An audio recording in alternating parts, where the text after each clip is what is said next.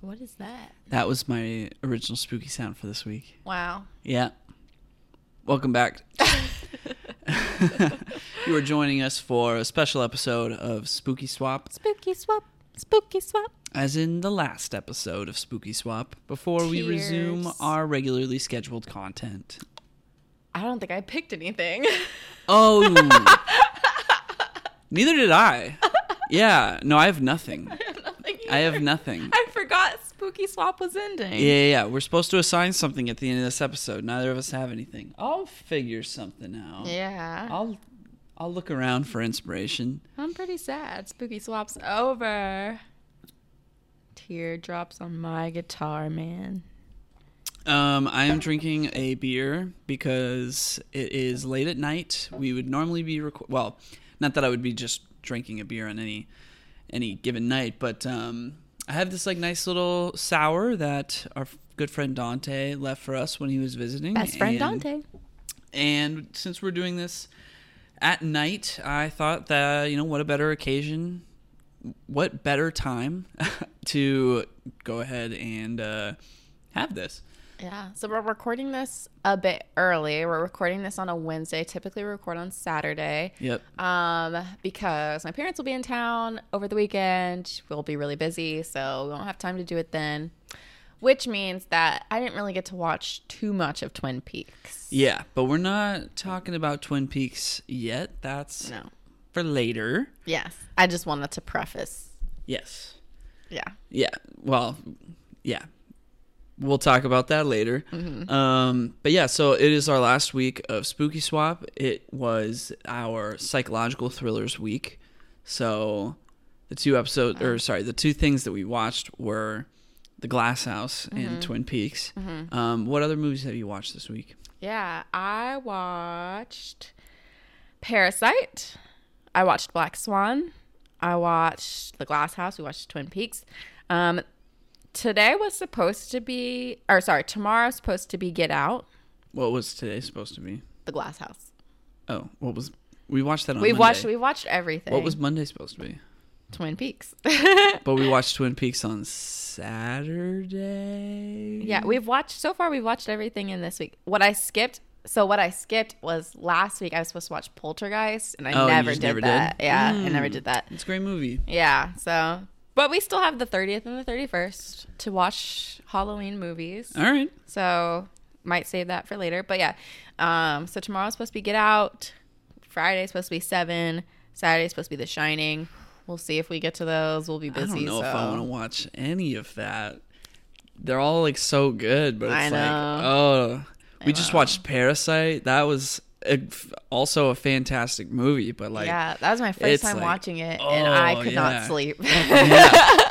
I had that like top of the list to give to you for the podcast for the longest time, and then I just watched it. Yeah, you just watched it. So, quick thoughts. Spit out some quick thoughts.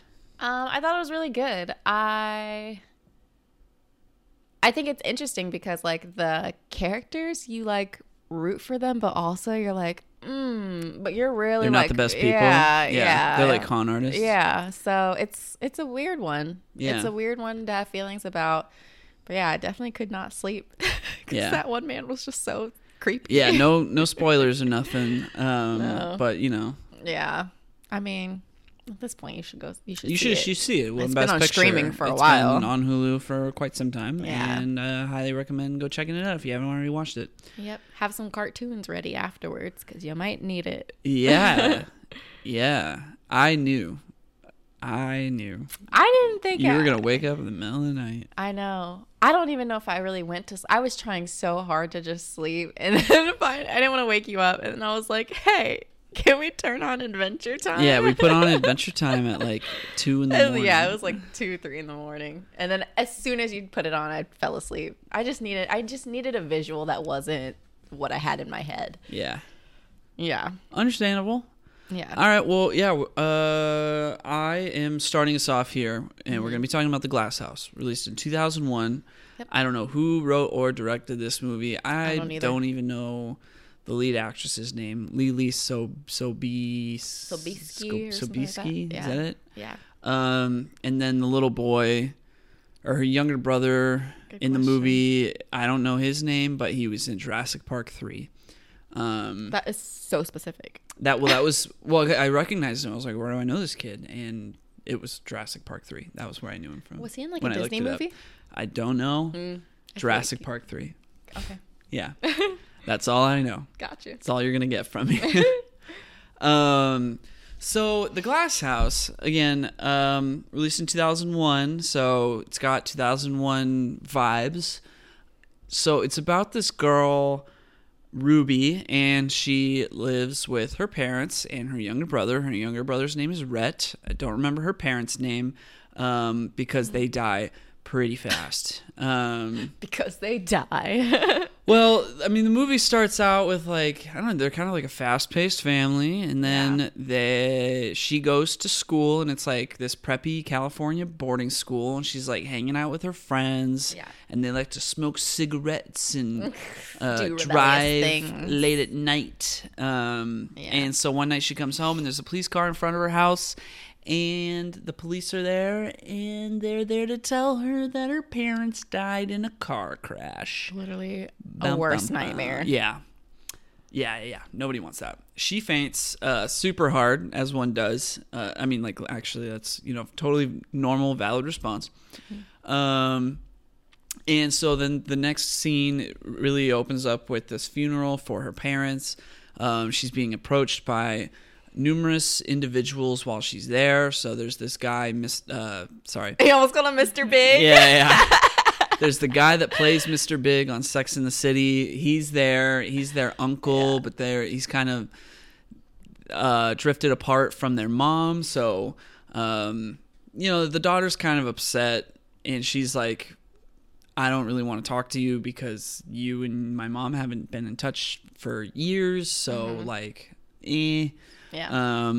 And then the estate lawyer approaches her and is basically letting her know, like, yo, you have a lot of money in your trust fund from your mom's inheritance and from your dad's life insurance plan.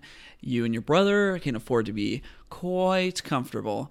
But also their will said to leave them with the Glasses, which is their, I guess, family friend.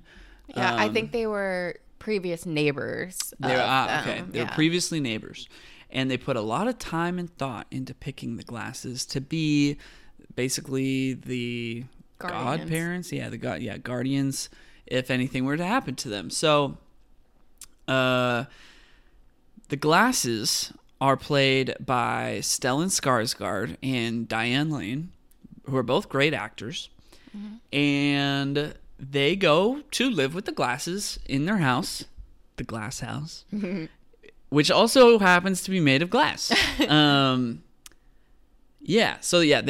move with them to, there's like a fly flying around. It's driving me nuts. There have been so many of them. So they go move in to the Glasses at the Glass House, aka Tony Stark's house in Malibu, because it's Tony Stark's house. Well, it's not quite Tony Stark's house, but it's one of those houses. If I'm painting the right picture of what the Glass House looks like, it's Tony Stark's house. Now they have dinner the first night. Diane Lane's like, "Hey, here's some calamari." Here's some calamari. Yeah, I mean, here's some calamari. Yeah. And the kids are, They're like, ew. They're kids, so they're like, is that squid? Ew. Which, if I moved into a new house and they were offering me calamari on night one, I'd be like, sweet. No, we are you wouldn't. made. I love calamari. As an adult, sure. I loved calamari when ever since I was 14 years old, I've loved calamari. You were a picky eater, But but calamari liked was great. calamari and sushi, but yet wouldn't eat a burger. Okay, you don't have to tell people that. I'm confused. I It didn't doesn't make any sense. I didn't enjoy burgers until I was 19. I found out that I liked calamari because my 8th grade science teacher had us make calamari during like one of the holiday fun day. What? Yeah. It was like, so we had this thing, it was like the holiday fair, so students could basically like put up their own like little flea market shop in the holiday fair to sell something. Yeah. And most people would go during like, I don't know, their PE period or whatever. Yeah. And on that day, my science teacher, if you didn't have a booth, like, or yeah, I mean, you know, he was like, you know, half of the class has a booth or whatever. So we're going to make calamari for fun. And that's what we did. It was, I've never heard anyone make calamari. yeah, he gave us squid. We What? we cut out like the ink needle thing.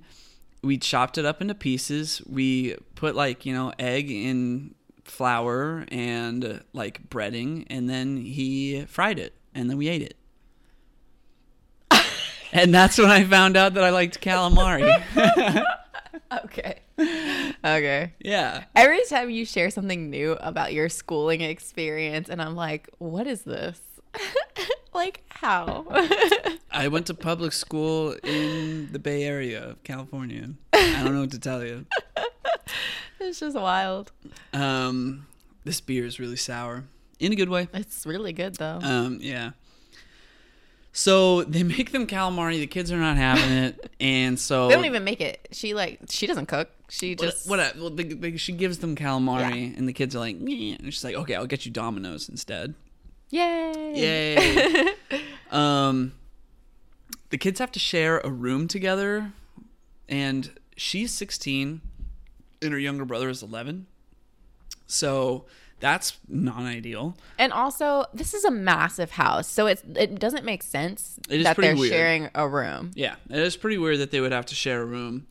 And, you know, as a result of this being like a really nice house and everything being made of glass, the light, the way that there's constantly light bouncing off of the pool outside and creating these like pool light effects on the walls in the house, which is like, not gonna lie, pretty cool. It's like the reflection of the pool is lighting up the house at night, which it's pretty tight. But let's see. I mean that kind of just, there's a lot of scenes that take place at night in this movie, so you know, I guess just to preface that. But let's see. Ruby has to go to a new school because they moved to Malibu and they're from the Valley originally, and she goes to school with all blonde people. That's not really important. It was just an observation. I'm like, this is the blondest classroom I've ever seen in my entire life. I'm from California, and even I don't know that many blonde people. Anyway, let's see. Yeah, so they basically, like, the family, the Glasses are able to keep Rhett, the younger brother, entertained with like Nintendo 64 and PlayStation 1. He's all like, wow, I get to have both. And she's like, why do you need both? And he's like, well, you can only play Pokemon Snap on N64 and you can only play Ape Escape on PlayStation. Even though this movie came out in 2001 and the Sony PlayStation 2 came out in 2000.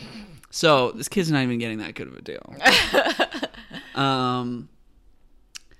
So let's see.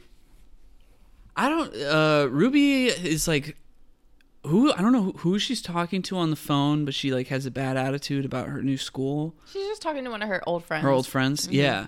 And Mrs. Glass is like, I think you really need to change your attitude about your new school. And she's like, were you listening to me on the phone? She was like, well, I was going to make an outgoing call, but that's beside the point.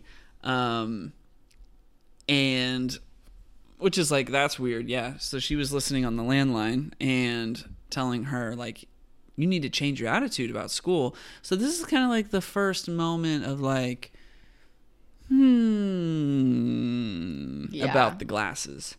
Also, it's just like weird because their parents just died. Yeah. And she's like, you need to be happy. And it's like, Yeah. my parents just died. I'm living with two. I mean, they're not strangers, but like, They're strangers. yeah, they're kind of strangers.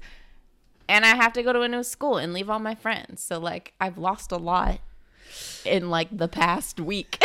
Yeah. Like, why would I change my attitude? Yeah. So, like, one night, Ruby decides to go for a swim in the pool, and then she comes out of the pool, and then this happens, like, right after. And Mr. Glass, like, he takes his time, like, looking her up and down in her swimsuit before he's like, oh, you must be cold, to get her a towel. Which was, pretty weird. Yeah, pretty gross.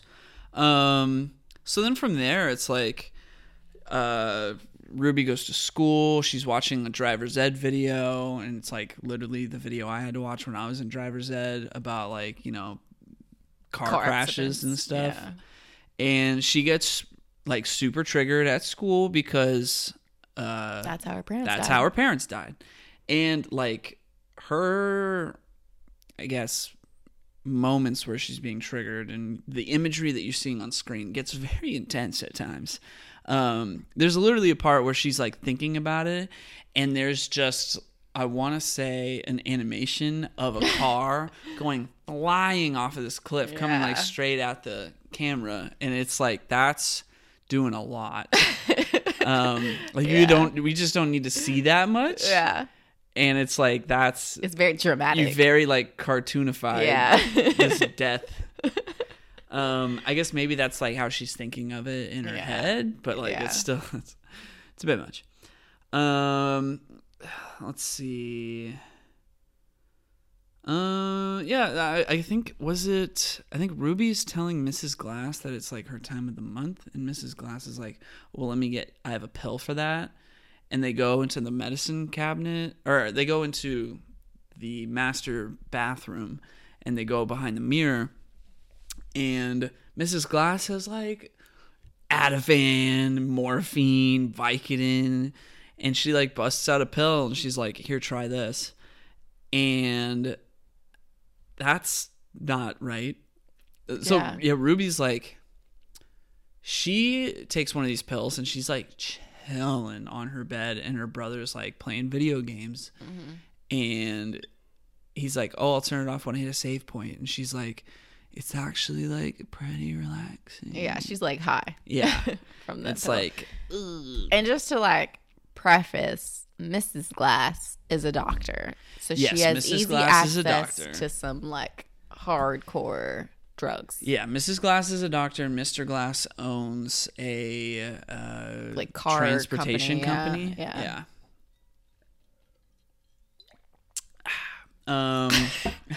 Gotta let the listeners know who don't get the visual that I just took a sip. Oh my gosh. So let's see.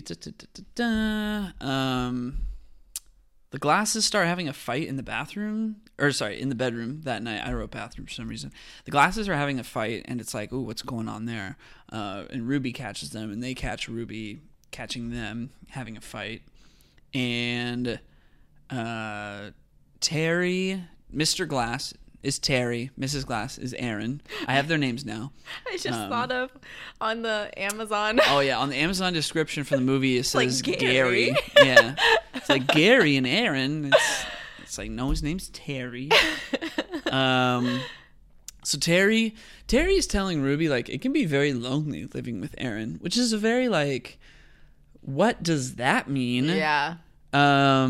So, and also, why are you telling me this? Right, that's just, like, not appropriate. Yeah. Yeah. Ooh, that's weird. And so then, like, oh, does he tell her that? He's like, oh, my company's having an event. I gotta go check it out. Why don't you come with me? Mm-hmm. And she's like, well, I've got 3 hours of homework. Mm-hmm. And he's like, perfect. Mm-hmm. And takes her after, I guess, she's done with her 3 hours of homework. Mm-hmm. And then he goes to a restaurant, and he's like, if my workers can't handle, like, this event without me, then, like, you know, they're not worthy of being employed. Mm-hmm. So he's like, I just really wanted to talk to you one-on-one. And he does, like, that whole setup is like, oh, that's icky. Yeah. And then that's when he's like, oh, it can be lonely living with her. And it's like, that's weird. And then they're driving home, and he'd had, like, some vodka, So he's driving all like crazy. Like absolutely crazy. Yeah, he's just like weaving through things. Yeah. In the oncoming lane. Yeah. And obviously she's really scared. She's scared. For, like, one, because she's in the car and he's driving crazy. But two, also her parents just died of a car accident. So it's, like, extra. Ooh, I didn't even think about that. Yeah. It's, like, extra traumatic. Yes. It's being all extra. So then he, like, pulls to the side, but not to the right side. He pulls to the left side. Yeah. So it's the right side for the oncoming lane. And he stops and he like reaches over at her like he's gonna make a move on her, and she's like, ugh. And then he buckles her seatbelt. Yeah. Which I don't know. I thought that was kind of weird. Like, hey girl, why didn't you have your seatbelt buckled in if you're like so traumatized by seats or cars? Yeah, whatever. I feel like there was like a point in time where seatbelt safety became like the big thing that was being pushed. Like 1960s? Really? I feel like there was like a time after that. I feel like no one really cared about seatbelts. And then like sometime in the early 2000s, like the it was like, wear your seatbelt. No. Oh, well, yeah, I mean, they did have a big click it or take it campaign. Yeah. In the early 2000s. Exactly. But like this, wearing your seatbelt was it's been the important law for a long time. Yes, but just because something's the law doesn't mean they're like over here doing whole campaigns about it. My parents died in a car accident. I don't know. This guy's driving crazy. I'm supposed to wear my seatbelt legally, but I'm not going to wear my seatbelt because I just like don't think about it. I don't know. The whole point of the scene is he was going to make a move on her. Yes, she caught him and was like, ew, no. And I understand. I'm reading too deep into it, but it's still like, put on your seatbelt. Yeah. Whatever. It's a movie. So anyway, they get home and Ruby finds Mrs. Glass shooting up some drugs. That was scary. That was very scary. And so she's like, I gotta tell somebody about this. So she goes and finds the estate lawyer. So she gets the house cleaner to drive her like halfway to the estate lawyer's office, and then she hitchhikes the rest. Wild. And the estate lawyer basically tells her, look, if it doesn't work out with them, then you're going to become wards of the state. Mm-hmm. And he's like, I'm just not trying to upset you. I'm just giving you the facts. Mm-hmm. And she's like telling him all these things that's like been weird, been going on. He's like, I found her shooting up. And, oh man. And he's like, all right, it won't be easy, but I'll look into it for you. Also, between you and me, the amount of money that y'all have is $4 million. Mm-hmm. Nice. Yeah. I think this scene is so interesting because it's like, the foster care system sucks. It sucks so bad. Yeah. So I understand like why the lawyer would be like, maybe like let's stick it out really, because the foster care system is really not like where you want to be. Let's really make sure this is like the best thing to like investigate or whatever. Although if someone's shooting up, like I think that's a big concern. Get out of there. Yeah. But also I'm wondering like, because I was like, she's 16. Yeah, she's still a child, but she could be emancipated. They're set financially. So I have a question about that. Yeah. And I don't think either one of us actually knows the answer. But so like, I'm assuming she can't really access this money until she's 18. Mm-hmm. But her guardians can access it to pay for things if it's for the child's care. So, but can they access it? Yeah, later in the movie, Mr. Glass does say he accessed it. Like he's trying to get a loan, and he Point being, he is able to access it in order to pay for things if it's contributing to their care. Mm-hmm. So, which I mean, he's really just, well, we'll get to that in a second. But my question is, like, the guardians can access that money, the guardians can only get approved by the bank to access that money if it's for the child's care. Mm-hmm. And she can only access that money until she's 18. Mm-hmm. If they did go into the foster system and it didn't work out with the Glasses, and then somebody adopted one of them but not the other one, what happens to that money? I don't know. Does the trust get split? Okay, so say it does get split. Does the family that adopted either one of them, did they get the same access to that money? I mean, I'm assuming so, because now they're like official guardians.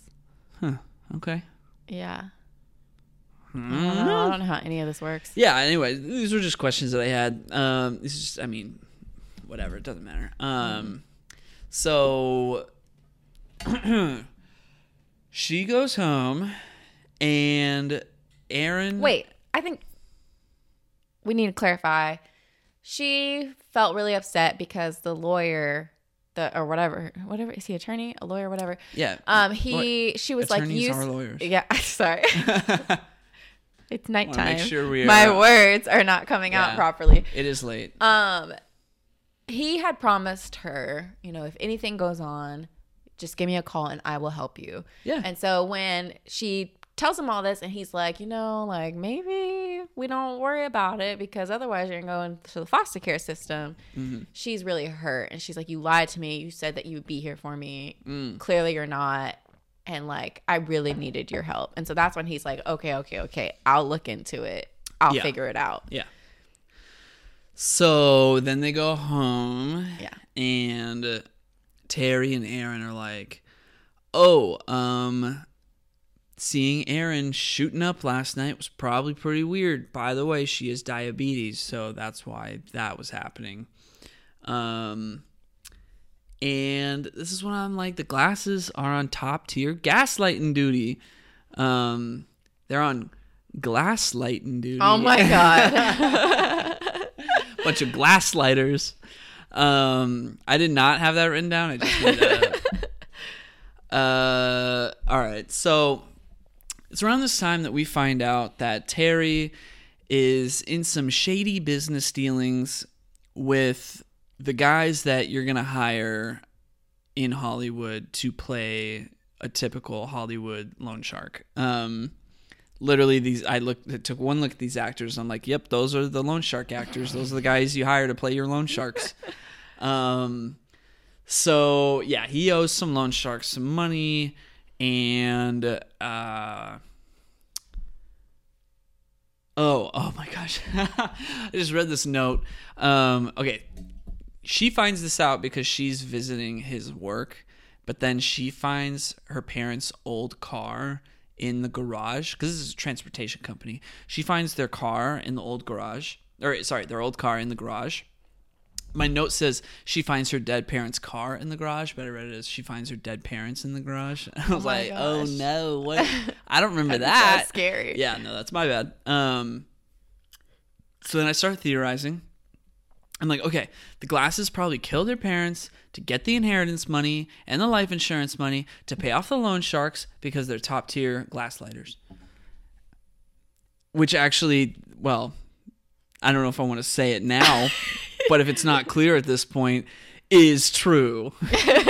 That's exactly what's going on. Exactly. So, I mean, yeah, from there, it's like little things will just kind of happen. Like Ruby's working on this essay. She's only got the first line written. She falls asleep and then she wakes up and Terry wrote her whole essay. And a social worker comes to her school because the lawyer that she spoke with, I guess, social services. So the social services is sending a social worker to her school to ask her some questions about the living situation. And the social worker goes to their house. Mr. Glass gets all like, ugh, feels so intrusive, but all right, I'll come check things out. And it's all like the social worker is pretending like she's never met Ruby before, and then it's just a routine inspection. And Ruby told the social worker, like, we are sleeping in the same room. And when the social worker gets to the house and they go to that room, there's only one bed. And then they show her the second room, and then they introduce the social worker to the kids. And the social worker says to Ruby, "You have a very nice room," as if to say, like, almost in a backhanded way, like, you have a room, what the heck? Which is like, these glass lighters. I keep saying glass lighters. It's so silly, but they're going hard. Yeah. And then I realized, like, okay, what does Rhett think of all this? And he tells the social worker that he likes to read after he does his homework. Like, he's trying to look all good. Turns out he's gaslighting himself. I mean, he's a little kid, you yeah. know. He's not fully aware of what's going on. Well, one, he hasn't seen any of this stuff happening, so he doesn't understand what's going on. Yeah. And also, like, some strange lady comes in. She's clearly inspecting things about your new parents. And, like, you want to He's like, be hey, good. I got Yeah. PS1 and N64. They didn't buy me a PS2, but No, I'm but, happy. You know, you don't want to get, an adult in trouble. So you're like, I'm going to be nice and well behaved and say whatever. All right. Well, let's see. Ruby at this point goes through the trash and finds a letter that basically says, hey, it's from the school that she used to go to. And it's like, hey, we regret we're sorry to hear that the Glass family doesn't want to enroll these kids here. Here's a check for their tuition that's already been paid for $30,500. So she's like, what the heck? They sent me to public school so that they could get my tuition money. And then, Is that what happened? yeah. I thought they were trying to send them to that school. And so they intentionally enrolled them out of that school to get the tuition money. Oh. Yeah. But then, like, that one bank person was like, we gave you 30 something. Yeah, he's like, we gave you $30,000 to put them in that school or whatever. Or yeah, they gave him $30,000 to put them in the school, but then they didn't put them in the school, so that the money just got sent straight to the Glasses rather than going back into the bank. So it's a little scammy way of them getting money out of the bank. Okay. I was confused. I thought they were like, I don't know, trying to do something. I don't know. I was confused. That clearly doesn't make sense. I'm like barely hanging on by a thread. Right now? Yeah. Yeah. I'm so out of it. Yeah, I'm pretty tired. Just wait till we start talking about Twin Peaks. Oh my gosh. So, and then, like, Ruby wants to send a letter she wants to, like, email the attorney, the estate lawyer, but her AIM account was closed, which I thought was interesting. Was it or maybe it was just her AOL account. But her AOL account was closed, which I don't know how Terry was able to pull that off, but he did. And then the loan sharks start going super hard on threatening Terry, and they tell him he's got 2 days to get them their money, or else they'll burn down his wife. Sorry. They'll burn down his house with his wife inside, which basically is burning down his wife. So you know what? I meant what I said. Burn down his wife. Yeah. And Terry's like, hey, I got $30,000, and they're like, that barely makes up for the interest. And I'm like, how much money does this guy owe them? Turns out it's like $1 million or something. So let's see. Now things just start getting worse. Ruby gets in trouble for plagiarizing the essay that Terry wrote. And then the school's like, we don't even want you to be at this school anymore. Which is such an extreme form of punishment for plagiarism. I mean, plagiarism apparently is terrible. Yeah, but you're not supposed to plagiarize. Yeah. Don't plagiarize. But apparently it was her second offense. I don't even know. They didn't clarify when's the first offense of her plagiarizing. I mean, she was like, who told you I plagiarized before? Like, remember? Like, she was like, I'm confused. I don't know. But yeah, I'm like, dang. I mean, do a suspension or something. Don't kick her out of the whole school. Yeah. Well, moving along in the interest of time. From there, it's always raining. Which makes no sense. Which makes no sense in California. It's California, yeah. Southern California at that. Yeah, and there's always water lighting effects on the walls, as we know. And so Ruby Sneeps, nice. I might have to throw this episode away. No. Stick it in a vault. No. Ruby snoops into the Glasses' room while they're sleeping. Slooping and sneeping. She snoops into the room while they're sleeping with a flashlight, which is like how to wake someone up 101 is with a flashlight, but I digress. And she gets the keys and she's like, we're out of here. She gets Rhett. She wakes him up. He's like, I don't want to go. I want to stay. And she's like, well, they're giving away free Dragon Ball Z tapes at Blockbuster and we can get them early if we go now and we can avoid the rush. And he's like, oh, wow, really? Okay, cool. Just to get him to leave. Which whatever. I don't think that would have worked on me. I'm like, what? But I guess if my older sister was like, hey, we can just get some free Dragon Ball Z tapes, I would be like, oh, wow, my sister is doing this for me? Like, yeah, I'd go. It's that easy. To your brothers? Well, no, I'm just putting myself in these shoes. Yeah. I mean, if my brothers did that, I would kind of see it as like, I don't have a choice. I have to go. Oh, no. But cool, Dragon Ball Z tapes. Now, she drives right through the gate. Yep. Like right through it. Like there's a glass gate. This is, keep in mind they live at Tony Stark's house. So when it's a nice driveway, all that. So she's driving down the hill. She sees the gate. She's like, I'm not waiting for that, and just plummets right through it. And it's glass because glass house. Which makes me really think like if it was that easy to drive through that glass gate, anybody could have just broken in. Literally drove into the house from there because it's made of glass. But whatever. And this is why gates are made out of metal. I don't know if designers knew that then, but they was the whole thing glass? Wasn't there metal parts? Yeah, to keep a structure, but it's all glass. I see it as like flimsy metal. I mean, they got the hard structural metal, but then like, between the glass panes of the windows and stuff, nah, you take that out. I don't know. So they're driving and it's raining because as it does in Malibu. and there's a mudslide, which that part is actually accurate. If it was raining as hard as it was, that would actually happen in Southern California. There would be a mudslide because they're just not equipped for getting that much rain, and that's when mudslides happen. So they get stopped at a checkpoint because there's a mudslide, and then the glasses catch up to them, and it's like, sorry, behavior problems to the cops, and they're like, okay. So then Terry is driving Ruby back, and Aaron is driving Rhett back, and Ruby is telling Terry, like, you killed my parents, and he's like, huh, sure.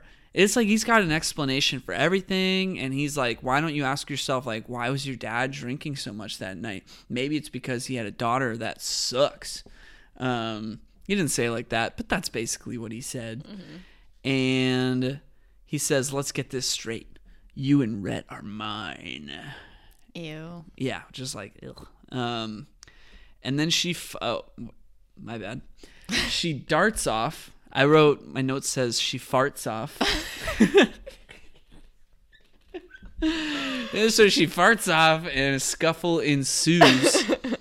Wait, a scuffle ensues? How does that happen? Oh, yeah. So she like darts off when they get home, and then they get into a fight, and that's when he's like, we only need one surviving child to get the money. Dang. And rough. Yeah. And then Erin, she's, on needle injection duty, so she shows up and injects Ruby, and Ruby passes out, and she's just like, there's this like weird scene later where Rhett's like, oh, Ruby, like all you do is sleep, and it's like, oh God, like clearly they're just injecting her over and over, which is super scary stuff. So then, Mr. Glass goes to the bank and he's like, I need $250,000. And then the bank's like, no, you don't. And he's like, well, I need to put a wing into my house, so I need $250,000. Yeah, because I didn't anticipate that the kids were going to be like, this hard to handle. And they're like, well, we already gave you $30,000 for that second room. And he's like, yeah, didn't know, need a wing. And he's like, well, what about the $30,000 from the tuition money? And he's like, what are you talking about? And he's like, well, you faxed this over to us like earlier today or whatever. And turns out Ruby faxed to the bank the $30,000 letter tuition money from the school that she used to go to. So then, Mr. Glass doubles down on his lies and the bank's not having it. And then Mrs. Glass, she's like requesting, fentanyl and all these crazy drugs at her work. And they're like, Dr. So-and-so needs to talk to you. Basically, she gets caught. She loses her medical license for overprescribing, which, she was just using all that for herself or on Ruby, apparently. And then she basically ends up like overdosing her butt off. Like dead. Like she goes full gray. And she can't get up the stairs, so then she gets into Ruby's bed, and then Ruby wakes up, and she is just like full gray, dead next to her in the bed. Which is like super disturbing. So scary. So then Mr. Glass now goes full Mr. Bad. That was bad. Well, he had gone out to get more morphine because... That's right. He went to go get more morphine for Ruby, honestly. Ruby? Why does she need morphine? Well, I think were they still like drugging her? Like trying to drug her? Ruby. Yeah. My bad. Yeah. But then why was... Wait a minute. But Mrs. Glass ODs because she... I thought the morphine was for Mrs. Glass. Why does she overdose herself at this point? Well, I think I think she's depressed. She's just realizing like the jig is up. Because she watches that like video of Ruby when she's little and her playing with Ruby when she's little, and I think she just was like, yeah, she feels bad. One, she's an addict, so like, she's gonna use it for herself too. Sure. And then two, I think she's just like, what am I doing? Like, what is all this? Like, why are we doing this? Okay. And then that happens. But they needed, because like I think because she could no longer bring drugs, he's like, okay, we need to make sure we have a stop. He's like, it's LA. How hard of a time am I gonna have finding morphine? And eventually he does come home and he's like, hey, I found the morphine. Yeah, it's like medical grade morphine or whatever. Yeah, it's like, okay, that's concerning how he was able to get his hands on that. But this is Mr. Glass we're talking about. This man's a hustler. This man is a gaslighter. I'm not surprised he was able to find his way out of, getting his hands on morphine in one afternoon. So anyway, he finds out that she's dead. This is when he goes full bad guy mode, and he throws the kids into the basement. And then he pulls this whole trick where he pulls out of his car. He puts them in the basement. The basement is like next to the driveway, and they have a vent where they can see into the driveway. And he pulls out the car and parks it in front of the vent, but then he decides, no, I don't want to drive, and goes inside, gets his Kettle One, and then drinks that and passes out, or so it seems. Bum, bum, bum.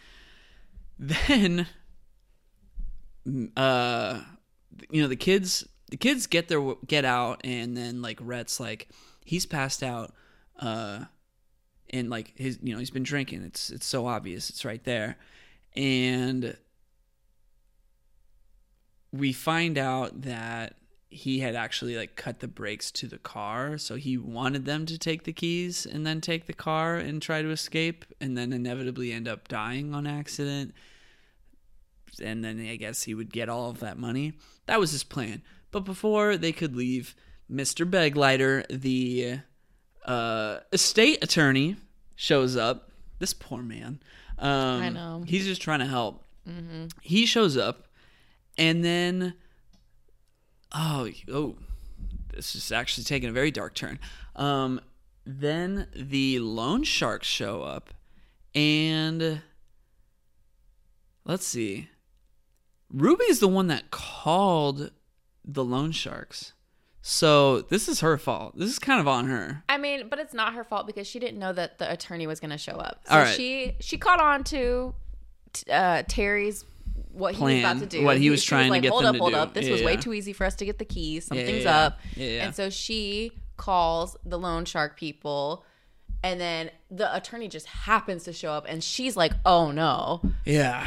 Yeah. Yeah. So then Terry basically tells them that, like, oh, you know, because this whole time he's been giving them excuses for why he doesn't have money. And he said, like, oh, I had a silent partner and he, you know, was using the money for personal expenses. And he's the reason that I don't have the money.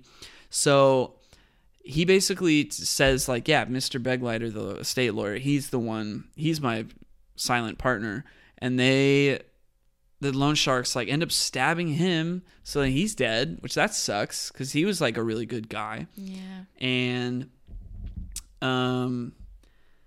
then they're like, all right, we're going for a drive. And they take his Ferrari Testarossa, which has not been in the movie the whole time. They, like, showed up in his Testarossa, so I don't know where they even got his Testarossa. His Testarossa only has, like, one mirror for some reason, which is kind of weird. I mean, back in the day, they didn't always need mirrors, but it would be like you'd have if a car had just one mirror, there would be one mirror on the opposite side of the driver. So That makes sense. yeah, this car was not that way. There was no mirror on the opposite side of the driver. So anyway, they're like, yeah, we're going for a drive. They're taking the Ferrari, and he's like, we're going to go with you in the Jaguar. And he's like, no, please, not the Jaguar. Let's take the Volvo, because he cut the brakes to the Jaguar. But they don't know that. But he doesn't want to go in the Jaguar because he knows if we go on a drive, we got no brakes. So they go to take the Volvo instead. They're like, all right, sure, whatever. Let's take the Volvo. Turns out Ruby cut the tires slashed the tires to the Volvo. So they're like, all right, we're taking the Jaguar. So then they go driving through the mountains, driving super fast downhill with a Jaguar and a Ferrari. And then basically, yeah, they find out, like, oh, the brakes are shot. The Ferrari ends up, like, exploding. And I'm upset, because there's no way this movie had the budget to just destroy these two beautiful cars, but they did. So that sucks. Terry and the loan shark they're in the Jaguar. They go flying off of the side. It gets flipped over. The kids start, like, walking, and, like, a police officer picks them up, but then as they're driving down, they see the wreck from the Ferrari, and they're like, that's fine. And then they keep going. Like, they see the wreck, and, like, there's police officers there taking care of that. Mm-hmm. So the police officer keeps driving, and then he sees where the Jaguar fell off, and he's like, oh no, let me go check this out. He goes down to check it out. We find one dead loan shark and not Terry. And Terry ends up, like, knocking out this cop or killing him. Who knows? And then he walks up to the kids. Terry walks up to the kids with a gun, and they basically end up having to drive the police car straight at him, and then they kill him, and then that's it. 8 people are dead. I counted.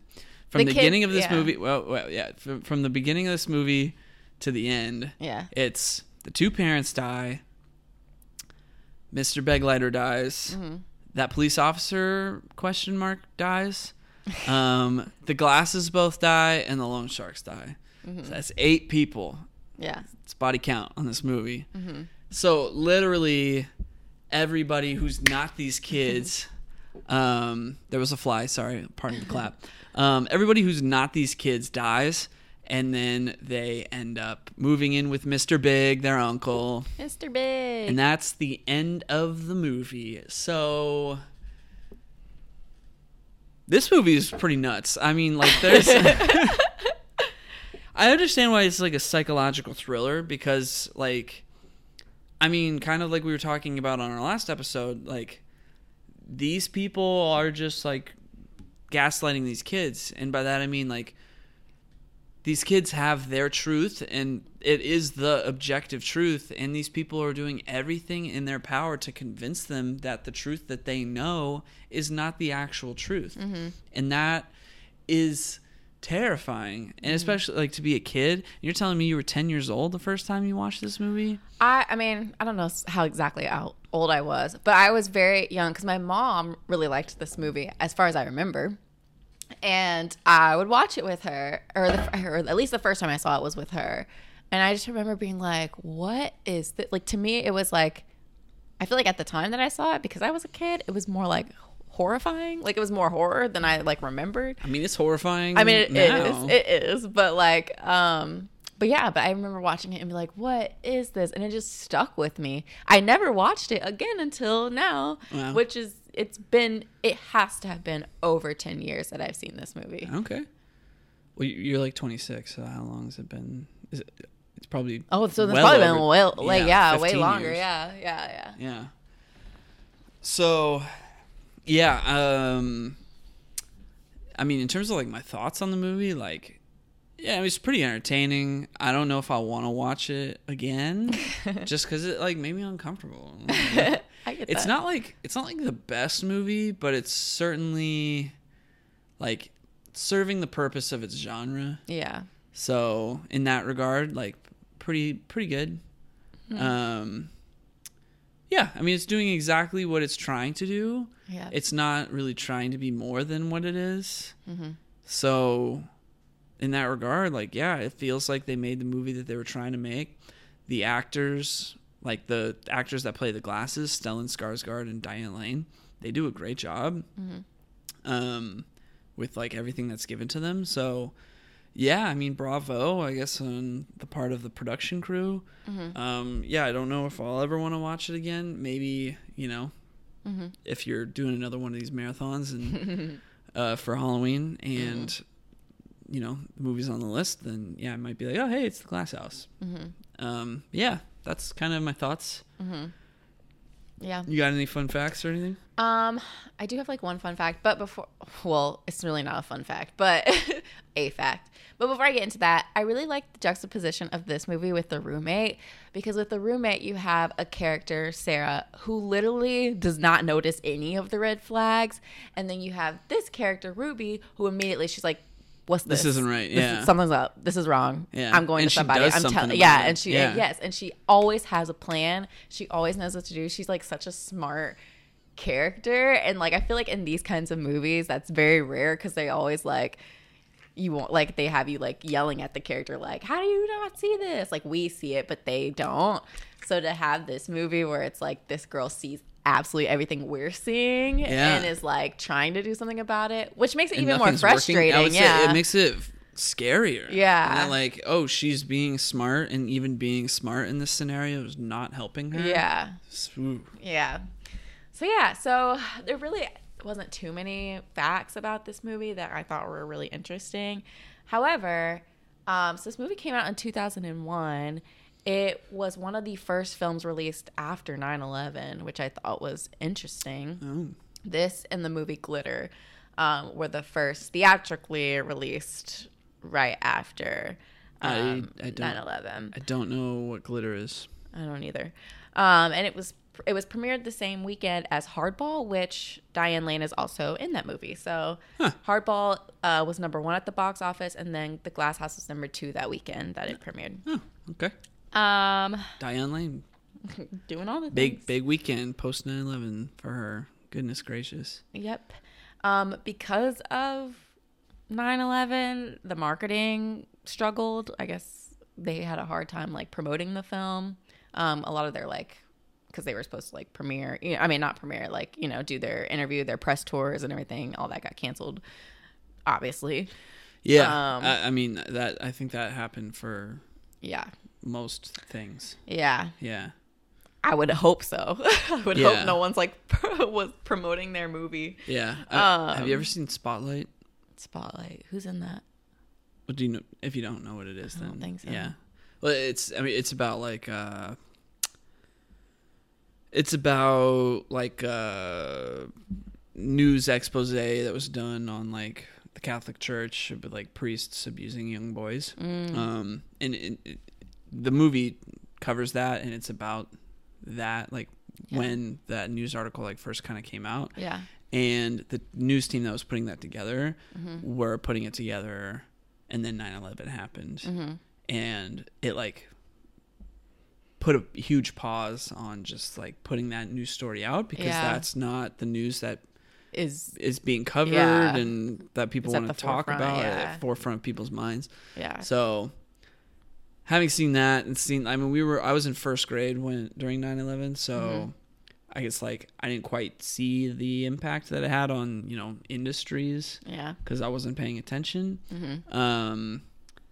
But yeah, I mean, I guess knowing that and kind of contextualizing it, like, yeah, that makes sense. Everything that you're saying, like, I mean, like, how well did this movie perform at the box office? That's a good question. I'm not sure. I mean, it said it was the weekend that it did premiere was number two. But like that could be, it could have made $1,000 compared to $2,000. You know. Let me see if I can look it up real quick. Glass House box office. It made $23.6 million on its first weekend, or I don't know. That's just okay. So no, it bombed. So it said second place bomb. Yeah. So here it is. That sucks. Yeah. Oh shoot, where'd it go? I mean, you should be able to find it. I'm on IMDb. Okay, IMDb. Yeah. Bottom. Okay, so its budget was about $30 million. 30? Yeah. That's estimated. That's like too much for the kind of movie that they're making. That was all Ferrari money. Opening weekend, it made about $5.7 million. Gross US and Canada was $18 million, and then gross worldwide was about $23 million. Oof. Yeah. So not great. Yeah. Not awful, but not great. Yeah, and this was Columbia Pictures too, so. Yeah, it was released September 14th, 2001. Oof. But I wonder. They made that money up with Spider-Man. What'd you say? I said Columbia Pictures made up that money with Spider-Man. Yeah. Probably. But do you think it would have bombed? Oh, I don't like you. Sorry. Yeah, I feel like this is not the best word. Yeah, that's not the best context for that word. I know. But I think it would have done poorly if 9/11 hadn't? Yeah. I don't know. I mean, who's to say? Yeah. Like, I don't know. That's like saying if a movie that did really poorly after the pandemic started because it had to be released on like home video for a $20 rental fee or whatever that didn't make its money back would have not done well at the box office. Yeah, like you just can't know. Yeah. It's an unprecedented type of event, so there's true. Yeah, there's nothing to compare it to. Yeah. So I don't know. I mean, maybe. I mean, given the general vibe of this movie and the times, like in which it takes place, I feel like it could have done decently well. Given all of the other movies that were coming out in that era that were like psychological thrillers or like horror movies, but like aren't that good, but like still got made anyway and like made their money. I think like in the context of that and the quality of this movie compared to movies like it, I think it should have made its money back. Yeah. I feel you. Well, yeah, that's all the notes that I had. There wasn't really anything else of interest in the trivia on IMDb, so. Okay. So yeah, so transitioning. Let's transition. Intermission time. I don't need intermission. I'm a professional. So yeah, right. I was assigned Twin Peaks. We're at about an hour. Okay. I barely remember this, so it shouldn't take me long to get a quick synopsis. All of my notes on Twin Peaks are just people's names. There's so many characters. There's so many. I was reading because I needed a summary because I was like, what did we even watch? I forgot everything. Yeah. And I got lost in the song. I was like, who did what? When? Yeah. How? I think we could like pretty easily cover the events of the pilot. The main things. Yeah. Yeah. So yeah. But I think the interesting stuff will come in when we talk about the relationships between all the characters. Yeah, for sure. So to give a kind of broad overview of Twin Peaks, we only got to fully watch the pilot. We started episode 2, but fell asleep. Yeah. So the pilot is like an hour and a half long. It is. It's like a movie. Yeah. It is practically its own movie. We got, how long into the second episode? It's like 10, 15 minutes maybe? Yeah. So, sorry, excuse me. I would say well, no, actually, I'll say this later. Go ahead. Okay. So Twin Peaks. So basically we start off the show and there is a man who is about to head to like this, like he's going to go fishing. Yeah. Down to like a beach type of thing, about to go fishing. Yeah. And it's the morning. Yeah. And he notices a like big old bag like on the beach, goes up to it, and it turns out to be a dead body. Dun, dun, dun. And so he's like, oh my gosh, call the police, call everybody. So they call the police officer comes along with the like forensic photographer person. I don't know, what do you call them? Forensic photographer. Yeah. Forensic it's photographer. Alliterative. It's the perfect name. Yes. Forensic photographer starts bawling his eyes out, and they're like, not again. Stop crying and just take the pictures. You get the sense that like this is a small town. Yeah. It's a very small police department. Yeah. He's like a normal deputy. And now he's got to take pictures of this dead body. And he's like an empathetic. Yeah, he's always guy. crying. Yeah. But it's just funny the way they're like, come on. And I'm like, why did you take this job? Yeah. Like if you're gonna cry every time. So they're really distraught because this is a local high schooler by the name, what's her name? Laura Palmer. Laura Palmer. And they're like, oh my gosh, this is heartbreaking. So they call her parents, her mom. So her mom that morning goes to like wake her up. She's like, Laura, come on, get up. Laura's not responding. She goes up to Laura's room. Laura isn't there. She calls Laura's boyfriend's house. His name is Bobby. And she... yes, Bobby. Yeah. And Bobby's mom picks up, and Laura's mom's like, hey, is Laura there? Is Laura with Bobby? Do you know where Bobby is? Bobby's mom is like, Bobby's out. She's probably with him. Like, I'm sure it's all okay. But, as a parent, you have a feeling, That's what I hear. I'm not a parent, but I imagine. I was feeling something's up. And so Laura's mom's kind of distraught. Kind of like, oh my gosh.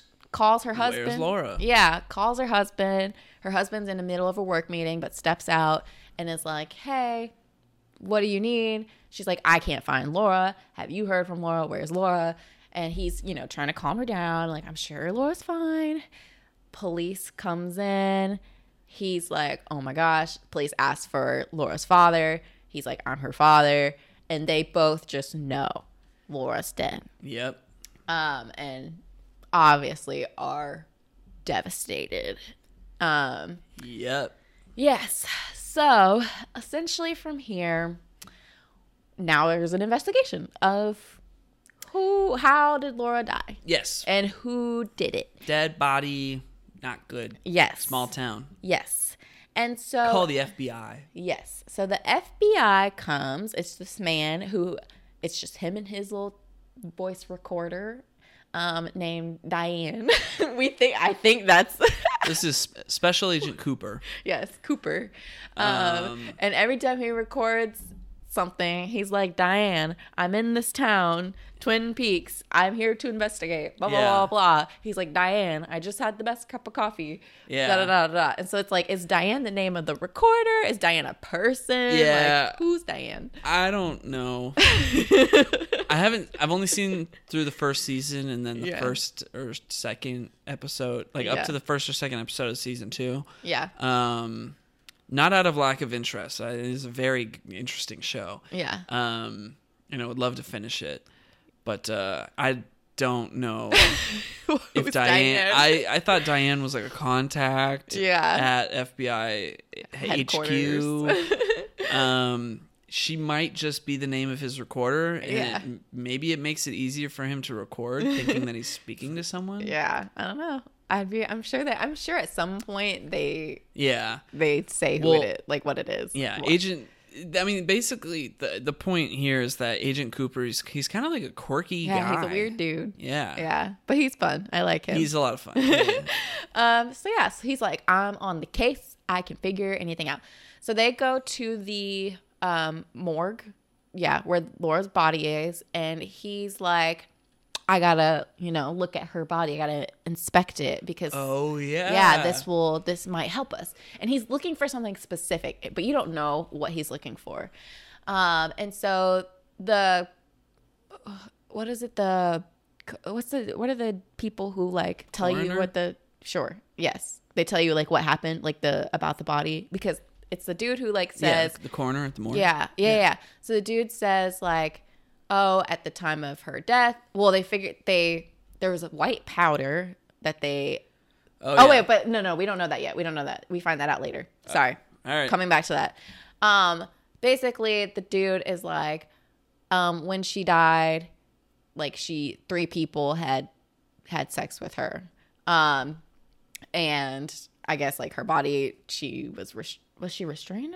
Did they say she was restrained? Maybe. I think so. I feel Well, like they did, because there's another girl. Yeah, we'll get to her in a second. Well, I thought that the other girl had sex with 3 people. Was it?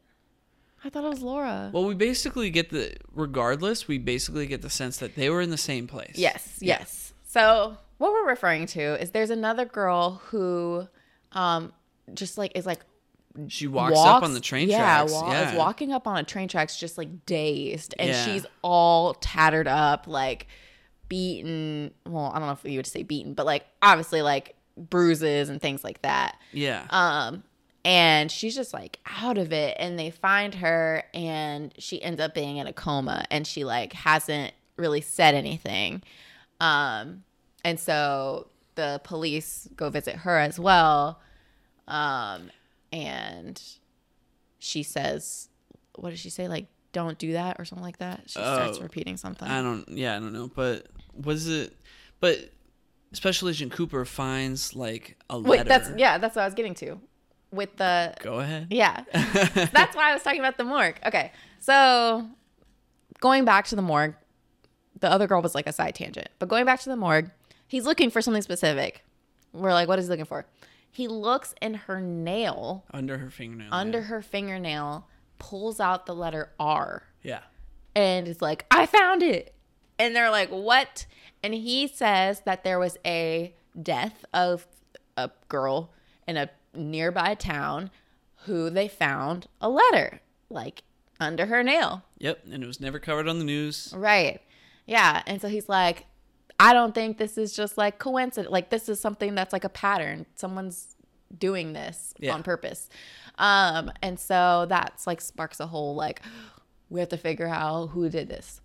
So, so basically the whole first episode is them interviewing people, and questioning people. But then there's also like reactions to local people finding out that Right. Laura's died. Right. And Yeah. getting some backstory behind like the town. Yeah. So the school gets informed of Laura's death. The principal makes an announcement and is like, I'm sorry, students, to inform you, one of your classmates have died. Obviously, a lot of people are heartbroken over it, particularly a girl named Donna and this guy James. James, yeah. and they both kind of look at each other, and you're not quite sure like what that look is. Yeah. And so, but yeah, It's pretty weird. yeah. So we see how they react. While at the school, Bobby gets pulled in for questioning by the FBI. Because obviously he's suspect number one. He's her boyfriend. And he, as far as they know, was like the last person to see her before her death. Yes. And so the FBI is like interrogating him and is like, did you know? I'm getting things all out of order. It's because you don't have any notes. I know. I thought the synopsis would help me. So at some point, before this happened, I'm so sorry, listeners. This is not making any sense. But before this happened, It's okay. While you're watching the show, it's like it's also kind of sporadic. It's also like I don't know what is like, going on. Like there's throwing everything at you. You're like, There's whoa, a lot. whoa. I know. But that's kind of part of the fun. Yeah. So before this interview with Bobby, they obviously had gone to Laura's home, talked to her mom, all that kind of stuff. They go to her room and they find a diary. Ooh, yeah. Yes. Inside the diary is like this white residue along with a safety Like a powder box. residue. Yeah. Yeah. Along with like a safety deposit box key. And so they find out, or they suspect at least, the FBI suspects that was cocaine and that Laura was a cocaine user. Yeah. We don't know for sure or anything like that. We don't know what's going on. This is like deep, dark secrets of Laura. We're trying to figure out. Yeah. Well, Harry S. Truman, not the president, but the sheriff, the sheriff of this town of Twin Peaks, his name is Harry S. Truman. Yeah. He's like, this is a very small town, so a lot of people know each other, and he kind of is telling Special Agent Cooper, like, oh, there's no way, yada, yada, yada, that she was up to anything shady. Like, you clearly didn't know Laura Palmer. But, then we start finding all these things, and it's like, well, clearly nobody knew Laura Palmer. No. Secrets. Yep. Secrets. And kind of reminds me of like Pretty Little Liars. I'm sure they took some form of inspiration from this. This came out in 1990, by the way. Yeah. So going back to Bobby, this interview with Bobby, they're like, did you know she was using cocaine? He was like, what? No. He's like, no. Yeah. And they're like, did you kill her? And he's like, no. And then they have these tapes, this videotape of Laura, Donna, and clearly someone's recording them. Yep. And it's like Laura and Donna like dancing, they're having a good time, all this stuff. And this was recorded like right before her murder. Yeah. And so they're like, are you the person in this videotape? And clearly this is the first time he's seeing this. Yeah. So he's like, no, I don't know what this is. And so one other thing that they had found in the diary was that Laura was worried about meeting someone that she wrote as she wrote in her diary, had the letter J. Yeah. And so they're like, do you know who Jay is? Like maybe Jay's the person who recorded this. And he's like, does he say like no, or does he say? He doesn't. Bobby doesn't know anything. Yeah.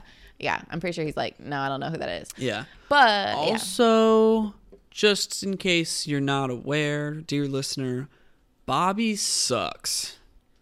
He's the worst. He's also cheating. Well, at the very beginning. We see that he's cheating. Yeah. I mean, up until this point, we've been like, oh, yeah, his girlfriend died, and they're interrogating him. He's like, I didn't do it. No. Bobby sucks. Yeah, he's the absolute worst. Yeah. And so once he hears, like, the letter J, she was going to meet letter J, he loses it. It's like, if y'all have seen Stranger Things 4, when Chrissy dies, and her boyfriend, like, loses it, and is like, I'm killing these kids. Like, they killed my girlfriend. That's kind of like what he does. He's like, we gotta find this person. Like, I think I know who it is. It's clearly James or whatever. And he's like, yeah, I'm gonna get me and my buddy, and we're gonna go get him. Yeah, and his buddy equally sucks, if not sucks more. Worse. Yeah, I'd say he's worse. So so they're just like losing it, and they're on the hunt for James. And so I'm like, where do I even go from here? I mean, James has a motorcycle, and Yeah. they see in the reflection of Laura's eye Oh, yes. in the video that there's a motorcycle. So that's how they're able to figure out, like, all right, whoever like how the FBI are able to figure, like, whoever recorded this has a motorcycle. Yeah. And they go To a biker bar to, like, stake the place out and figure out, like, all right, who did it. Now Donna, she's kind of got her own agenda. Yeah. Yeah. So Donna and James. Yeah. So Donna at this point is, like, trying to She's getting talk to James. Yeah. And so at this point we're like, okay, clearly there's some sort of thing going on with Donna and James. Yeah, they were in this video with Laura. Right, they're in the video with Laura, so, like, clearly that's something. And so she goes to James's dad and is like, hey, have you heard from James? The dad's like, yeah, he just was here. He told me to give you this. Yeah. And that note, it's a note that says, like, meet me at the biker bar. Yeah. And at the Roadhouse. Oh, sorry, at the Roadhouse. At 9:30. Yes. And it's like, then all these other scenes are happening where it's like people are going to be at the Roadhouse at 9:30. Yeah. And also, go ahead. No, go ahead. Also, James's dad, his name is Big Ed, and he has a wife with an eye patch. And Who's obsessed with the She's drapes. obsessed with the drapes. Yeah. Not super relevant to the big story here yet. Yeah. But that is a dynamic that is also going on. But and he's also cheating. He is also cheating.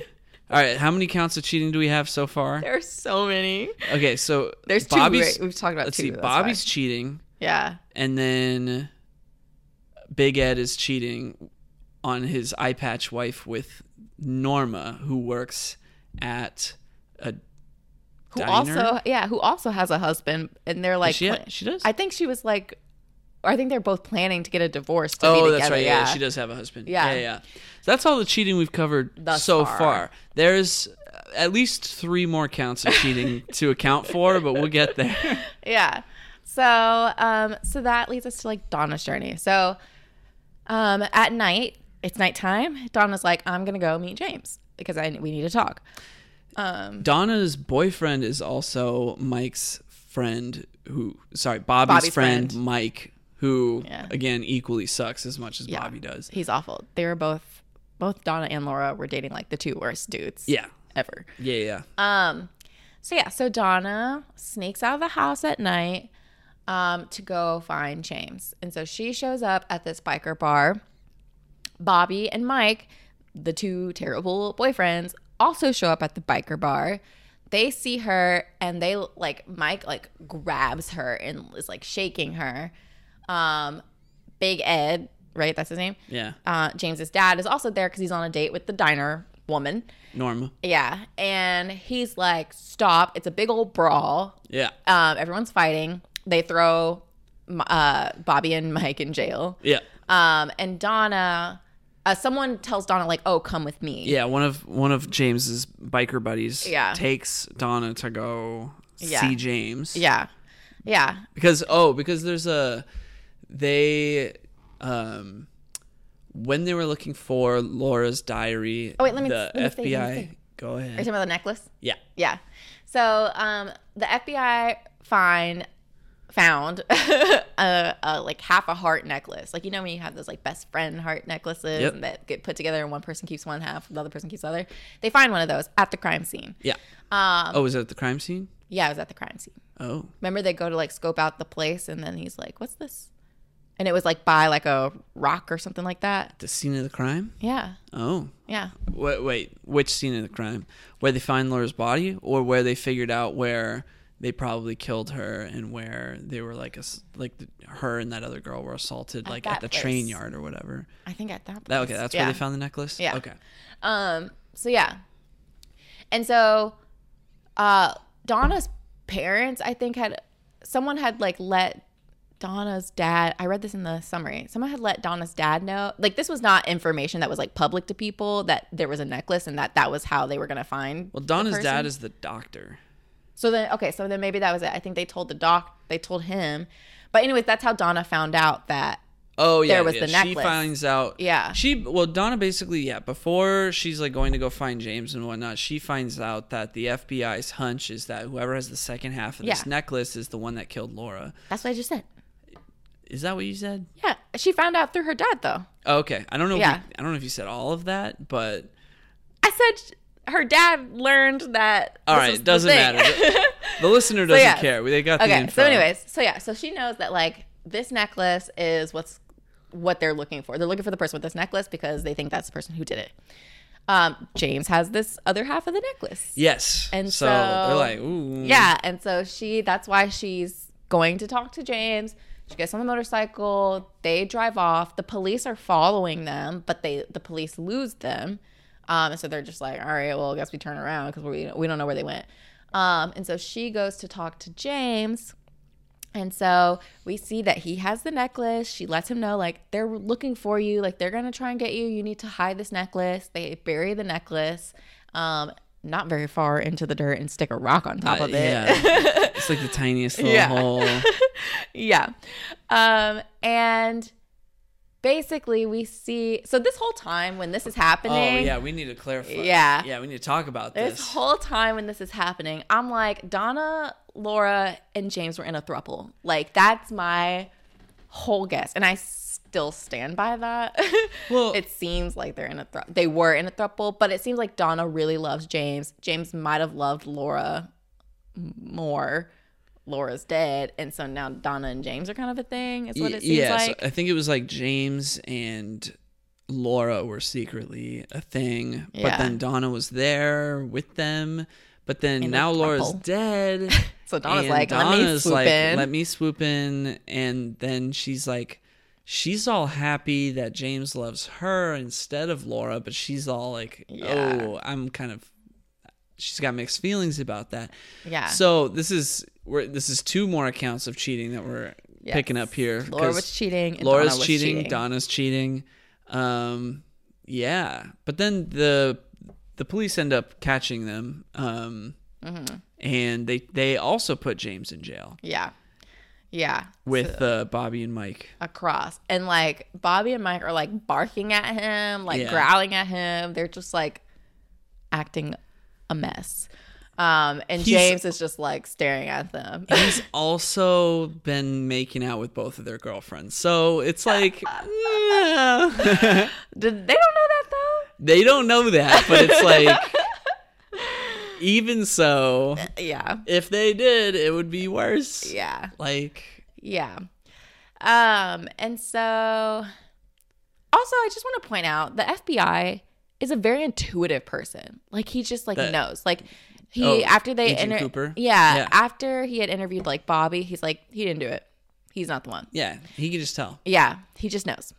And so so they interview James, and James is very transparent. He's like, yeah, I saw her right before she died. She was scaring me because she was like saying all this stuff. What did she was say? Becoming a different person, acting like a different person. Yeah, he was like, she was like acting really weird, and then she just like hopped off my motorcycle and like ran off. Yeah, and that was the last time I saw her. Yeah. And so he's just like being fully transparent, and they're like, okay, and they stick him back in the jail.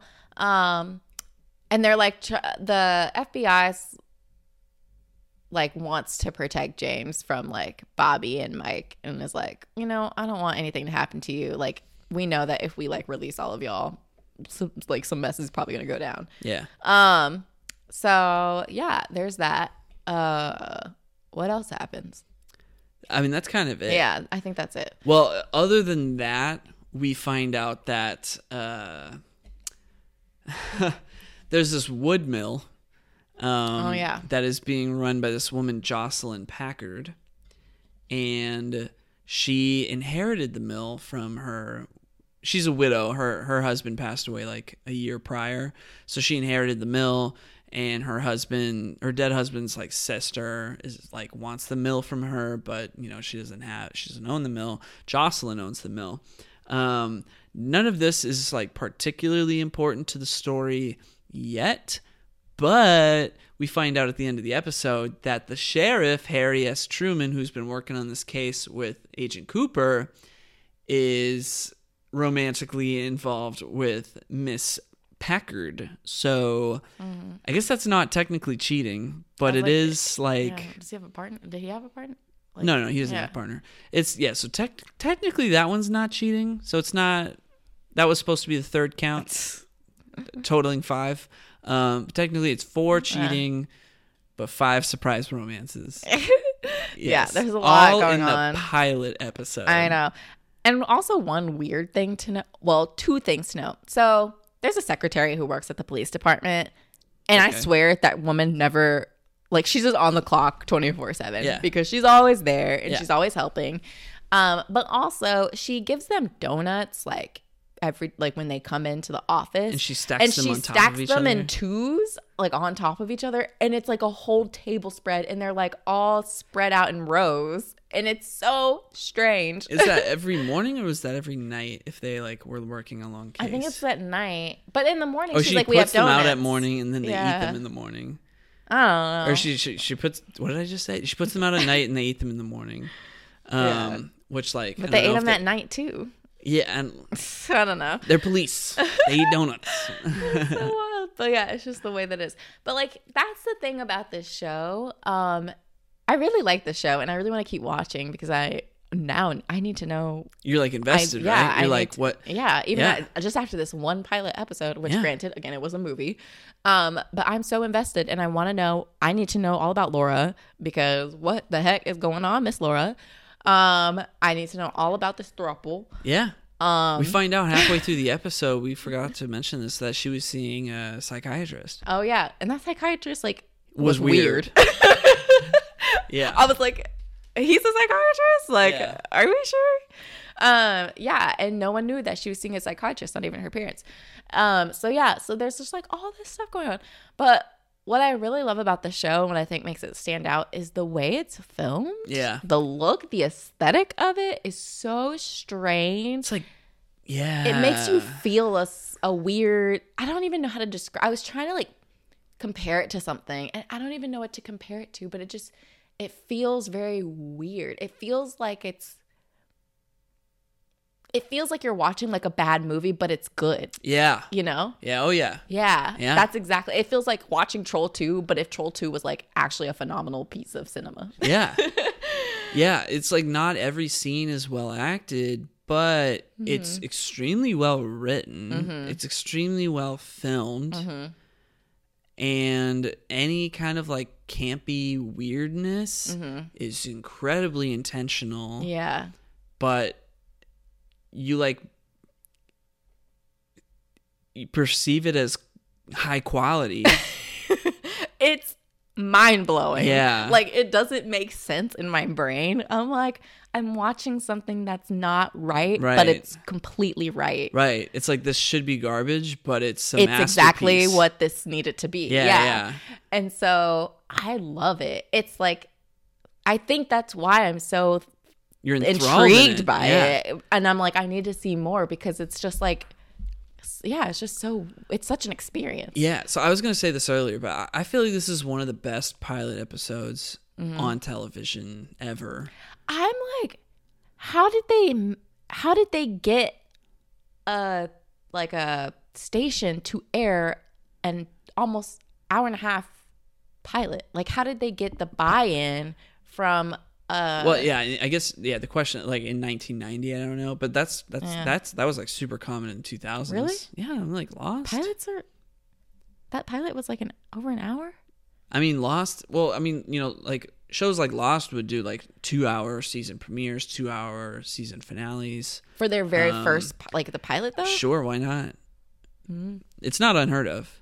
Gotcha. But yeah, I mean, it is in some. I was reading in the trivia, like in some markets, they had to break the pilot episode into 2 episodes and air it that way. But yeah, I do think this is one of the best pilots to ever exist on television. Yeah. Because it introduces so much intrigue. There's a ton of characters, but it gives you just enough information on each one to make you interested to learn more about each one. Yeah. And on the surface, at the beginning of the story, it just seems like, hey, this small town, there's a murder. Oh no. You know, Laura Palmer was such a sweet girl. Life is normal, but now this girl's dead. Yeah. Turns out, no. Yeah. Everybody's got secrets. Yeah. And what I love too is like, there's a ton of there's even characters we didn't talk about. Like there's another girl at the high school who's just like weird. She just does stuff to see what happens and like it brings her joy. Audrey. Yeah. But there's so many characters, and right now they seem very irrelevant, and it's like, what are they doing? Who is this? Yeah. But like, you know that something's going to come out. Like you know that they're going to be important. The characters yeah. there. And that's super like, you're just like trying to figure out like, I wonder where they're going to come in. Maybe they come in here. Maybe this is like their connection to Laura or whatever. And so that's really fun. I like to theorize about character. Like I love a good mystery because I love like trying to piece things together. Yeah. The mystery of who killed Laura Palmer is, I mean, it's it's what makes it interesting is that this seems to go beyond just that mystery. Yeah. You know, it's like that's the inciting event. Yeah. But it's like uncovering what the town really is like the plot. Yeah. Yeah. Yeah. So I still don't know who did it. My tummy's making noises. Can't wait to find out who. Yeah. How many seasons are there? So I think that's kind of a complicated question. So because they did like a reunion, didn't they? The first season is 8 episodes. Yeah. Then I believe they did a second season that was 22 episodes. I think that's what they did. So the original show totals to 30 episodes. Got you. Then there's a prequel movie. Wow. That's like an hour and a half. Yeah. That's like about Laura. Yeah. And then there's the follow-up show, which was made in, I think, 2017, that keeps the story going. Oh. And I haven't even finished the original shows, let alone to watch the follow-up show. So, and then apparently that just got really good as well. Yeah. So there's a lot to... And this is what makes it so enticing is like, just the pilot episode was so nuts and so crazy, and there's so much to find out. But then you're like, oh man, there's like 30 episodes of this, and then a prequel movie, and then a follow-up show. Ooh, like that's like anime. That's content for a long time. Yeah. Yeah. I don't know if you have this in your fun facts about the alternate ending for the pilot. Did you find something about an alternate ending? Yeah. What? Yeah. You're not supposed to go digging. I wasn't. It was when I was trying to find the summary, and then it was like, well, depending on which version of it you've seen, this is the end, this is the end. There was so much trivia written. I was looking through the IMDb trivia, and there was so much trivia written that I was like, all right, I can't do all of this. So I only picked out like 4 things. Got you. Yeah, because otherwise I just would have been sitting here reading off trivia. Yeah. I forgot to also say, like, at the end of the episode, we see, at least in our ending that we saw, we see a hand grab the necklace out of the dirt that James and Donna had buried. I completely forgot about that. So thank you for bringing that up. Yeah. That's sus. Yeah. Oh. Whose hand is it? But there's a different ending according to the internet.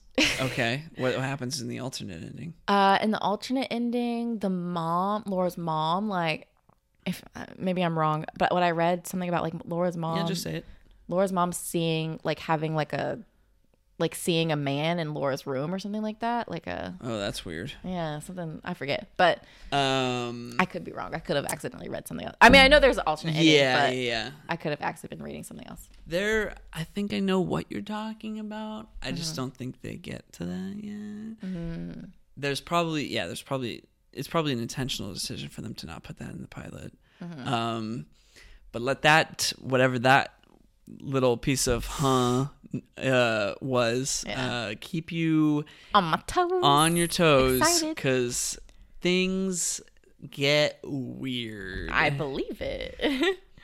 All right, so I only highlighted 4 facts. One of them being, I think, the most interesting. So I'll say that one last. As you know, this was made in 1990. So this was actually one of the first shows to have an online cult following. Yeah, and so like people would theorize about like what was happening at the end of each episode. The fan community even wrote their own like lost episode. Which, do you know the concept of like a lost episode? No. That's like saying like an episode that never aired but was written and filmed and never happened. So it's like a fanfic episode. Basically. Yeah. Other fun fact, there's a character named Leo who we find out Bobby and Mike owe money to, or they don't owe money. I think they're like helping him deal some drugs. Yeah. And they have to give him some money because he like lent them money for drugs dealing. Something like that. Anyway, Leo sucks. Yeah. Also, he's like a real mean guy. And he's the husband of the girl that Bobby is sleeping with. Yeah. Yeah, cheating on Laura with. Yeah. So, that's technically another count of cheating. We forgot about. I think we already counted Bobby. Well, we counted Bobby cheating on Laura, but we didn't count on the girl that Bobby was cheating with, cheating on her husband. The reciprocal cheating. There's a cheating network going on. So the actor that plays Leo, again, highly, like the character of Leo, notably super, super, super mean guy. Yeah. Apparently in real life, the actor is a really sweet guy. So I believe it. His acting's really bad. Oh, that's true. Of all the characters, he has the worst acting. Oh, that's sad. I am sorry. Well, the actress that plays his wife, who he's basically like abusing, apparently she would like forget to be afraid of him while they were rolling because he was actually like such a nice guy. Yeah. Yeah. That explains why his acting's not great. He's too nice. He's a nice in guy. Real life. He's trying too hard to be mean. Yeah. That's what it feels like. That's funny. The other piece of trivia, I thought this was kind of interesting. So the town population size on the sign when you like enter Twin Peaks in the pilot episode says 51,000 population, which like for how interconnected the networking of all of these people seems too large, right? Yeah. So it turns out that it's actually like story-wise, it's actually 5,100, like 5,100. Yeah. But ABC requested that they bump up the number to 51,000 because they didn't think that Americans from big cities would be able to sympathize with like rural small town folk. What? Yeah. That makes no sense. They didn't think they'd be able to sympathize with like small town people, so they asked them to bump the size of the population to 51,000 as if to make it so it doesn't seem like 5,100 small town, who knows what those people are like, to viewers who are living in more populated areas. Is bonkers. Yeah, I always wonder, like, who's making these decisions at the network? Like, are they sitting in the meeting like, what does America like? Yeah. I don't think America wants this because blah, blah, blah. It's like, what? There's always no reason. There's no logical reason behind anything. There's always executives at these entertainment companies that are making these decisions that they are just like so stubborn and adamant about. Yeah. And I mean, this happens in like DC. Yeah. Even like where, they just think they know. Yeah. What people want or like what people are going to do. And ultimately it's like a dumb decision. Literally. Bumping this small town up where everybody knows each other from a 5,100 population to 51,000 makes absolutely no sense. Yeah. Yeah. They just It's make a- up stuff. yeah. It's wild. This town is clearly a small population. Yeah. 51,000 is too much. yeah. You could have like, did they just add a 0 at the end? Like, why bump it? But like, Why so- add yeah. a digit That to the doesn't end? make any sense. Yeah. Strange. So that's weird. But honestly, that kind of like now it adds to the weirdness it's of gonna the add to show. the weirdness. Yeah. Yeah. All right. So my last fact. This was my favorite one, and it was the Mm-hmm. first one that was listed on the IMDb trivia.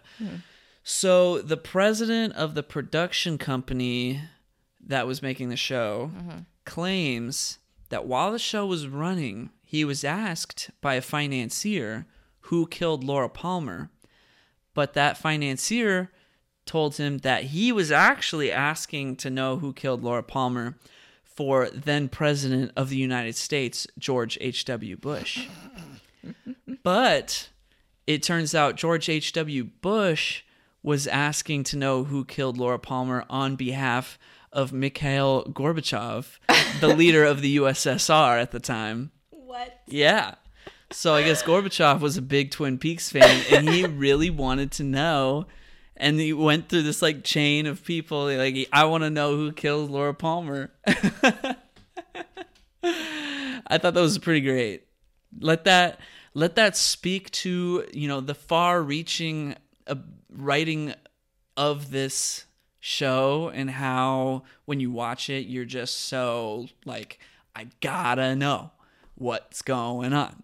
So yeah, Wild. that's fun. That's funny. Yep. Yeah. Any other facts? That's. Oh, yeah. Sorry, I would have the facts. I was like, I am tired. I don't have any other facts. I know. I'm ready for bed. Yeah. So It's yeah. now 10:45 p.m. I know. Let's wrap this up. Let's do some assigning. I don't have my list of things that I want to assign you in front of me. So, okay, I got it. What's your week look like next week? Are you pretty busy?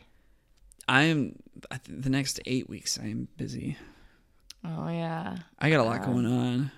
Okay. Well, you know what? Why don't we do something a bit lighthearted? I'm gonna give you something a bit lighthearted. Oh. What? Well, I was just trying to think of something, and so I just kind of picked something out of my head, but I wouldn't call it lighthearted. What do you got? Yeah, I want to give you something lighthearted because we've been like doing a lot of murder. Oh yeah, sure. I'm good. I think now is the time that I want to give you Total Drama Island. Oh, cool. Yeah. All right. Yeah, something fun. I'm so in for that. Yeah. All right. No. Okay, this is perfect actually. Yeah. Because I was going to give you, I just decided, now would be the time to give you Cowboy Bebop. I'm excited. Sorry. I'm excited. Baby, I'm sleepy. All right. That was like excitement. not excitement. That was my 11 p.m. excitement. Yeah, now would be now. I think if you're giving me Total Drama Island, that was that was released on Cartoon Network, right? Yes. Yeah, perfect. Yeah. Because Cowboy Bebop was like it came out like on Toonami, which would gotcha. play late night Cartoon Network. Yeah. So the theme of this next week is Fun cartoons. fun cartoons Animation. that came out on the Toon Network. Yep. Yep. I freaking love Total Drama Island, so I'm very excited for you to watch it. Yeah, no, it always seemed like a fun show. It is. And yeah, I'm not going to say anything. All right. I know some things about it. I mean, it's like cartoon version of Survivor, so. Yeah. I know there's some amount of like, it's not 100% appropriate all the time. Yeah. Yeah. But it's fun. All right. Yep. So thank you all for engaging in our spooky swap. Yes, Hopefully it's been you fun. enjoyed it. Hopefully you enjoyed it. Hopefully you listened. Yeah. Yeah. Maybe next year I will post like my whole calendar because I make a digital calendar for all the movies that we watch. Yeah, no, I think and I put a lot of work into it. Yeah, post it on Instagram. Yeah, I make it really cute. Put a lot of work if into it. If anybody wants to see it, yeah, it's there. Yeah, we had a lot of fun doing this. Apologies for this episode. We're pretty tired. I think it's gone a little longer than we thought it would, but we'll be back with more energy next time. Yes. And it won't be nighttime when we're recording. I know. So- Nighttime on like a work/school week. Yeah. This been a is not it. This long, is not long it. day. I know. Yeah. I'm very tired. So, yeah, we'll wrap it up, but we'll see you next week. Sounds good. All right. Bye. Bye.